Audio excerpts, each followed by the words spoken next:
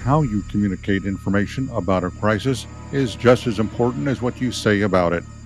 I'm Edward Siegel, a leadership strategy senior contributor for Forbes.com and author of the best-selling and award-winning book, Crisis Ahead: 101 Ways to Prepare for and Bounce Back from Disasters, Scandals, and Other Emergencies.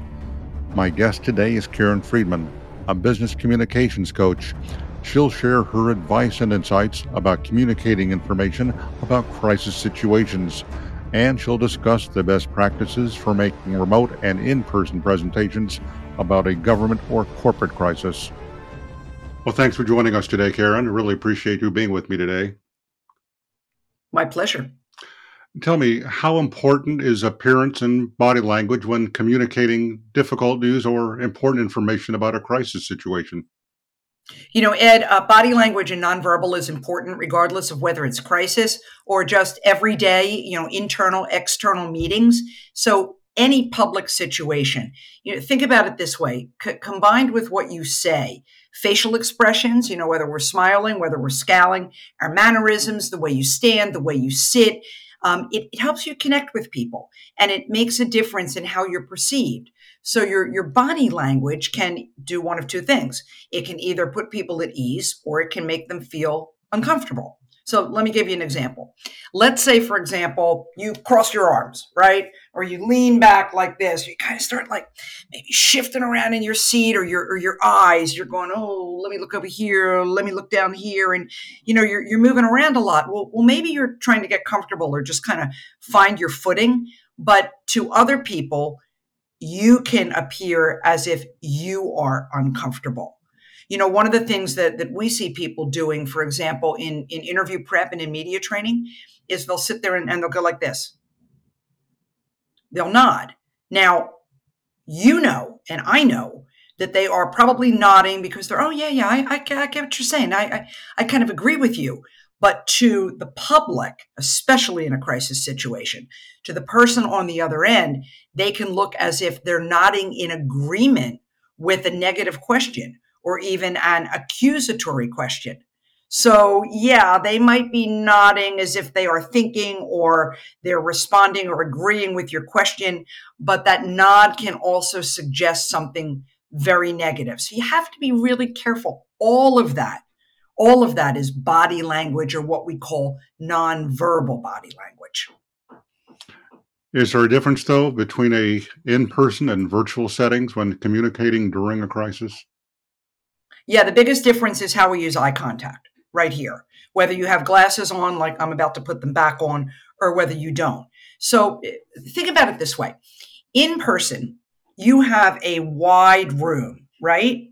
So people are sitting in that room, if they are in person and not virtual, they're sitting in the room and they are looking at the person talking, or they're kind of looking around the room. On the screen, like this, it's smaller. So if there are multiple people in a room, here's what people virtually normally do, which they should not. They do what they do in person. They look around the screen. So let me give you an example. Let's say the person on my left at the top of the screen is talking, and I want to speak back at them. I'll go like this. Now look at what's happening, right? I look like I am looking off and not looking at you. Or the person at the bottom of the screen is talking. So the speaker will go, yeah, Ed, I get what you're saying. Now look, I'm looking down and maybe you see the top of my head. And so virtually, we have to mimic what we do in person. We have to look right here at the camera, even if the person over there is talking or the person up there is talking, because we have to mimic making that eye contact like we would in a room. So the key is look at the camera to mimic making eye contact like you would do if you were actually standing in front of them. And in a crisis situation, difficult conversation, the what hits the fan stuff for a company, if you're over here, people don't know what you're looking at. Or if I'm looking up here, this is another monitor I have, right? And I'm looking up here because I want to see the slide or see my notes or see you on the monitor. I look like I'm all over the place. So once again, steady, direct eye contact. That means look at the camera on your computer, iPad, phone, whatever device you're using. Well, what about if there's a combination of virtual and in-person presentations, or a combination of video and audio? Does anything really change regarding how you communicate? It does, and that's a really excellent question and point that you brought up, because what's happening now, and it will be happening even more, is we are working more and more in a hybrid world. So this becomes increasingly important, the combination of virtual and in person. Here's an example. Let's say you are a company spokesperson and you are speaking on video, maybe to thousands of employees. You may be in a room where there are people, but there are also monitors all over the room where people at different sites around the country or perhaps around the world are joining in. So it's our natural instinct to look up and go, "Hey, Indiana, how are you?" But look what happened. I'm now looking off, and it looks like I've left people out. So once again, that whole idea of looking at the camera. If you look at the camera right here and you say Indiana, Los Angeles, Kentucky, great to have you join us. It looks like I'm talking to all of them versus over here because there's no camera up on those monitors. You see what I mean? So when you look at the camera, as we've been talking about, it makes your remote audiences feel included. And that's key, making remote audiences feel involved. And so that is something that people are really going to have to learn when they combine virtual, sitting here like we're doing, and in person. So a really easy way to think about this is, let's say you're in the room, right? You've got that big room with 1,000 people, and you're walking around the room and you're in your groove and you're looking at the people in the front row and the people back there, and you're having a great time. If you want to make those remote audiences feel included, come back to that camera in the room. When you're live in the room, come back to that camera so you make those remote audiences feel that you're talking to them as well. Karen, do you think it's ever appropriate to walk away from an interview with a reporter, especially when your body language says no comment, but there's no way of Yeah. putting the situation into any kind of context or perspective? Well, I think there are times, Ed, where it is appropriate, and with social media and so many citizen journalists, the landscape has changed dramatically. At least it's certainly changed from back in the days when I was a reporter. And so, yeah, here's why I think sometimes that it is appropriate. Today, there are many activists who pose as reporters, or there are what we call citizen journalists. Somebody's going to post something on social media. They have absolutely no background at all as a journalist. They're just a person who has an opinion, and they want to give that opinion. So, I guess it was, I don't know, about a month ago or 2 months ago. Pfizer CEO Albert Bourla was at the World Economic Forum in Switzerland, and he was accosted, literally. You can find the video on YouTube, by two activists who were posing as journalists. And they started hurling all these questions at him and accusations at him, and they're kind of like they're right in his face, with the mic. And he kept walking, just head up, no expression, no reaction. He just ignored them. And you might say, well, doesn't that make him look defensive? Or doesn't that make him look like he is avoiding them? Well, no, because granting them an interview on the spot, a confrontational interview like that, I think is worse than ignoring them. And even, now let's say it was a reporter that he knew from ABC and somebody he knew really well. Well, he might make a split second decision that, yeah, I'm going to talk to that person. But even if it was a mainstream reporter versus an activist, posing as a reporter, you have no time to prepare. You could get all tongue tied. You're just as human as anybody else, even if you're a CEO. So in that particular case, my advice would be, great to see you. Listen, I'm on my way to a meeting. Why don't you call my office when we can talk about this in more detail, and I can put some thought into this. So that would make that individual seem more thoughtful, and they're not looking like they're not being cooperative, but they're not going to grant that interview right on the spot. Activists are different. Just keep walking. And I guess in this case, he probably knew that they were activists. You mentioned your career, your previous career as a journalist. What, in your experience as a reporter, has helped you in your new career as a trainer and a public speaker? So, it's interesting that you bring that up. I always say that so much of what I learned back in my day as a reporter became so helpful to what I do today, but I didn't know it back then. All right. So, when I was a reporter, and as you know, Ed, I worked at stations around the country, ending up at ABC in Philly many years ago. What a reporter has to do is you have to take a lot of complex information, a lot of stuff, and you boil that, 10 pounds of stuff into a 2-pound bag. So when you're working with spokespeople, you have to teach them how to do the same thing. They are extremely close to their information. Often they want to tell people everything they know, but people don't want to hear about everything they know. So how do you take those 10 points, for example, and break it down into the 2 or 3 most important points? How do you hit that headline and really give people information they need? So that was the really big takeaway from being a reporter, because I might have, as that reporter, I might have spent, let's say, 8 hours out on a scene. And I come back and it's, I don't know, let's say I'm on the 6 o'clock news live. And I come back and it's 4 o'clock in the afternoon and I've got goodness knows how many, how much stuff to go through. And I can't possibly put 8 hours of stuff into a minute 30 or 2 minutes that I've been assigned. So I've got to break it down. It's very difficult. And, I have a background in it, right? But then teaching spokespeople how to do that it is even more difficult. But that was the number one in switching careers, and it's been quite a while, by the way. We've been doing, we, meaning my team of people, we've been at this now. I know you're going to find this hard to believe. 25 years, actually, almost 26. So that was number one. The other thing is really helping people understand what a message is and what a message isn't. A message is not a slogan. It is not an advertisement. It is not a PR campaign. It is not your company vision that says, we are wonderful and we have the best employees in the world, and those employees are going to make whatever. That's not a message. A message is about other people. So in my TV days, it was about the reader, the listener, the viewer. And it still is.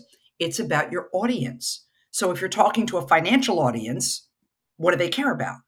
If you're talking to a trade magazine of, I don't know, pharmacists, what do they care about? If you're talking to a group of crisis managers, what do they care about? So you really have to, number one, zero in on that audience. Who are they and what do they care about? Two, how am I going to take what I want to say, that message, flip it around so it's about them and not about me and my company? Well, as important as messages are, can you share the best practices when it comes to communicating that message in a remote situation? Yeah. So number one, and we talked about this, for a few minutes. Number one is that looking at the camera. So a couple of thoughts on this. Often, I don't right now just because of the desk I'm sitting at, but a lot of times people's desks are lower. So you'll see somebody, they're kind of like scrunched down a little bit like that. So what I advise is, depending on how you're set up, take a couple of big books. For those of us that still have books, take a couple of big books, like kind of old-fashioned dictionary size books, and sit your PC or your device on top of those books. And that way you are eye level with the camera. So you always want to be eye level, so we're not looking down and we're not looking up. People tend to look around at their monitors. Once again, we want to come back to the camera. Always come back to the camera. Next, nobody expects anybody to be perfect in this virtual world. I mean, if you have the means and you're a CEO and you have a team of people and you have PR people that can help you, great. Maybe you want to be a little bit more perfect than the rest of us. But we do want to take up space. So what I mean is, I just mentioned like people leaning back. Well, a lot of times people can be, when they're like this, they have a lot of headspace above them. So we want to think of this almost like a TV interview. If you watch TV, some of those, magazine shows like a 60 Minutes or something, and they go in for that, that tight shot. I know you're not on a magazine show, but regardless, even virtually, you don't want all that space, right, above your head. You want to take up space. You want to fill up that screen. Now, here's a difference also when you're sitting and standing. And I want to talk about this for a few minutes if we have the time. So when we're sitting, like right now, I'm sitting, I'm filling up, I believe. I'm not looking at myself at the moment, but most of the screen. Okay. And so that means that, wait, let me stop myself. That means that I don't want to do this. I want to gesture because I don't want to be like super stiff like this. I want to gesture, but I want to be careful not to do it all over the screen. Now, if I were to move back, let me see if I can do this without disconnecting myself. If I were to move back and I kind of like have more room and maybe I'm standing, then I am able to have bigger gestures because I have more space around me. So it's important virtually to be aware of the difference. It's not the same as being in person. Gesture, but don't do all that stuff.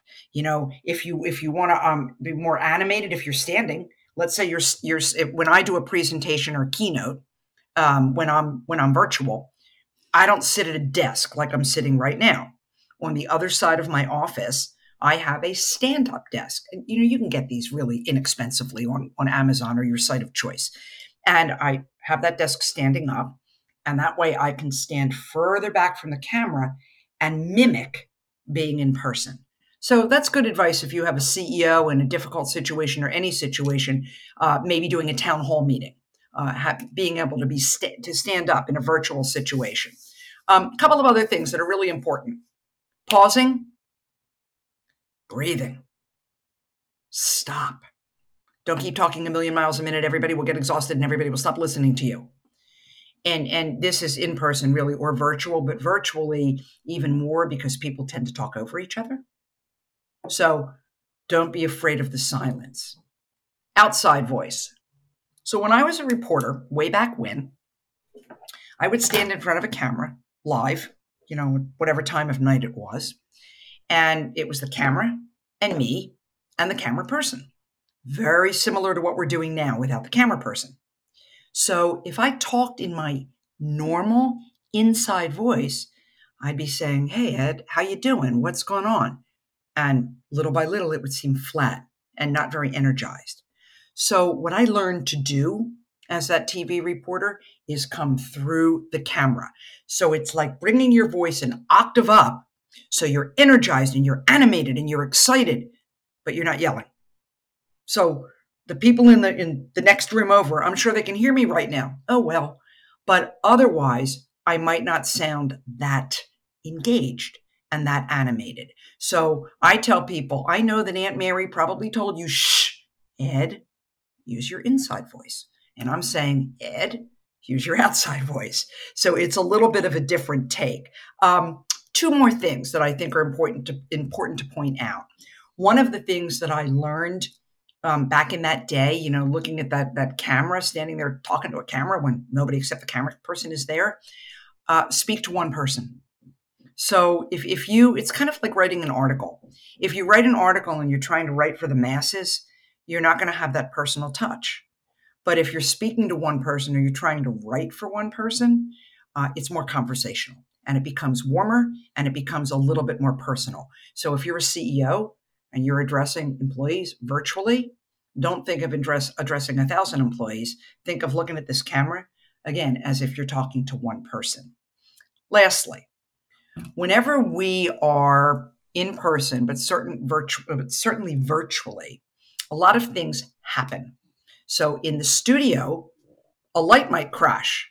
Somebody might come running in. When I was out in the field, there were a lot of crazy things that went on because people wanted to see if they could get you to laugh. They would do really nutty things to see if they could, kind of get you. You have to tune all of that out. None of it matters. Your entire focus is right here. And if something happens there, or, somebody drops this bottle of water on your foot, ignore it. And that is one thing that you learn in a studio and you learn to get better at, to not jerk your head or not go, oh, what's going on over there? Keep your eyes focused on the camera. A lot of people, in order to keep their eyes focused on the camera, will use teleprompters. Or even if they're not on camera, they're using a microphone. They don't want to be distracted by the notes in front of them. Are there any Yeah. tricks of the trade you can share about the do's and don'ts of using a teleprompter? Well, most people don't know how to use a teleprompter. And it's really not their fault because they never had any training. So teleprompter, the biggest thing about the teleprompter is the speed in which it runs. And so when you work with somebody, a prompter operator, and they know you, they're going to get used to the rhythm in your voice. So the first thing is practice. When I say rhythm in your voice, what I'm really referring to is speed. So the first thing is practice. If you talk really fast, they're going to need to move that faster. But if you talk slow, they're going to need to slow it down. So practice first so they kind of get the feel for you and how fast or slow you go. Second, if you're struggling to see it, then it's easy enough today with computers, ask the operator to make the font bigger. Also to have a little bit more white space. I'll tell you a trick from my days of anchoring the news. So when you're looking at a teleprompter, what you're really looking at, well, two things. If you're looking at a camera, like in a studio, it's kind of like a mirror. If you're looking here, we now have these self-teleprompters and people kind of run them themselves, but it can all run together. So you want to have white space, just a little bit of white space. Let's say your first paragraph is, it's really sunny today, here in Miami, Florida, and I'm glad that all of you can join us. That's your first paragraph. Maybe you just have a little bit of white space there. So then you know to stop and then you move on. But the trick that at least for me, and a bunch of us used to do this, is we would take a script. I don't know if you can see this, but we would take a script like this, right? And we would make big black slashes. See that top of the paper? Big black slashes that would signal pause. So as the words are running together, if it says, the sky is blue, slash, I would know to go, the sky is blue in other news. So that's, that was a really good trick with prompter. Here's another thing, by the way, for being on camera. And this isn't only crisis, but I thought of it as we were talking about prompter. But a lot of people will kind of like go down like this. They want to, okay, I want to look at my notes and here I am. And now you've got my head. So think of it this way. Back in the news business, I might be talking to you like this and I wouldn't do this. I'm going to show you what I wouldn't do and what I would do. I wouldn't say, in other news today, blah, blah. I would never do that because now I've left you. So what I would do if I needed to pause and look is something like this, blah, blah, blah. In other news today. So again, that camera, you're virtually or in person, you're always coming back up to the camera. But prompter's tough. I would say if you have never used prompter before, I know they make it look easy on TV, but they have experience. So, do a little practice. Don't go into it cold. Do you recommend people become students of how well or sometimes how poorly others in the public eye are doing with their presentations and what they might be able to learn from the successes, mistakes, or failures of others? Oh, absolutely. In fact, here's my favorite question. I'll see if you know the answer. I'm not putting you on the spot either. If I said to you, hey, Ed, how long do you think the late Steve Jobs prepared for every employee presentation? What's your answer? He probably spent about an hour for every minute that he would speak at a presentation. So not a bad answer. And you're probably close depending on how long his presentations were. But typically, according to the biography I read about him, typically he spent 3 months on every single employee presentation. And I think there's a lot you can learn from somebody like him, when he was here. He didn't use tons of words. He always had a theme. He always had a storyline. And his slides were so basic and so simple. And he didn't go into the mumbo jumbo when the iPhone, I don't know, whatever number came out. He didn't start going, well, it has a faster processor and has faster speed. Look at this, it has a bigger screen. He didn't do any of that. He would say things like, back in the early days, he would say things like, this is the internet in your hand, stuff that people can remember. So I say there are so many examples of people that you might see in your work world or people that you can watch on YouTube. Don't try to be them, be you, but think about, what do you like about this person? What do you remember? And most of the time when I ask people that, their answer will be, oh, I really liked him or her because they told stories. Well, yeah, people remember stories. They don't remember 10 tons of stuff that you dumped at them. So watching people, you'll see how they presented their content. You'll see their pacing. What we just talked about. Are they pausing? Or are they going a million miles a minute? You'll see that body language that we've been talking about. TED Talks. TED Talks are a really, really good thing to watch. So when I say this to people, corporate America, CEOs, I'm not giving TED Talks. Well, okay, maybe you're not. But that doesn't mean you can't learn from it. There is a reason. I don't know what the number is right now, but it used to be it couldn't be more than 10 minutes or 16 minutes or something. There's a reason that they limit it, because people's attention spans go bye-bye, and they're not going to listen to you anymore. So absolutely, pick people that you like. Don't copy them, but figure out what it is you like about them. I'll tell you a story that you might appreciate. And it doesn't matter to me what your politics are. So this isn't political, but way back, former President Bill Clinton he was speaking at the Democratic National Convention. I believe he was the opening or closer or something for Dukakis, who was running at the time.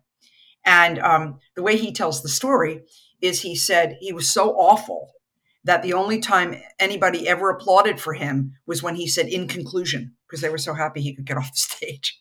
And he said that he knew right then that if he wanted to become more, which clearly he did, rise in the ranks, he had to make communicating an absolute top priority. And he's not alone. Warren Buffett said the same thing. Unfortunately, we're almost out of time, but is there anything else you'd like to share with us today?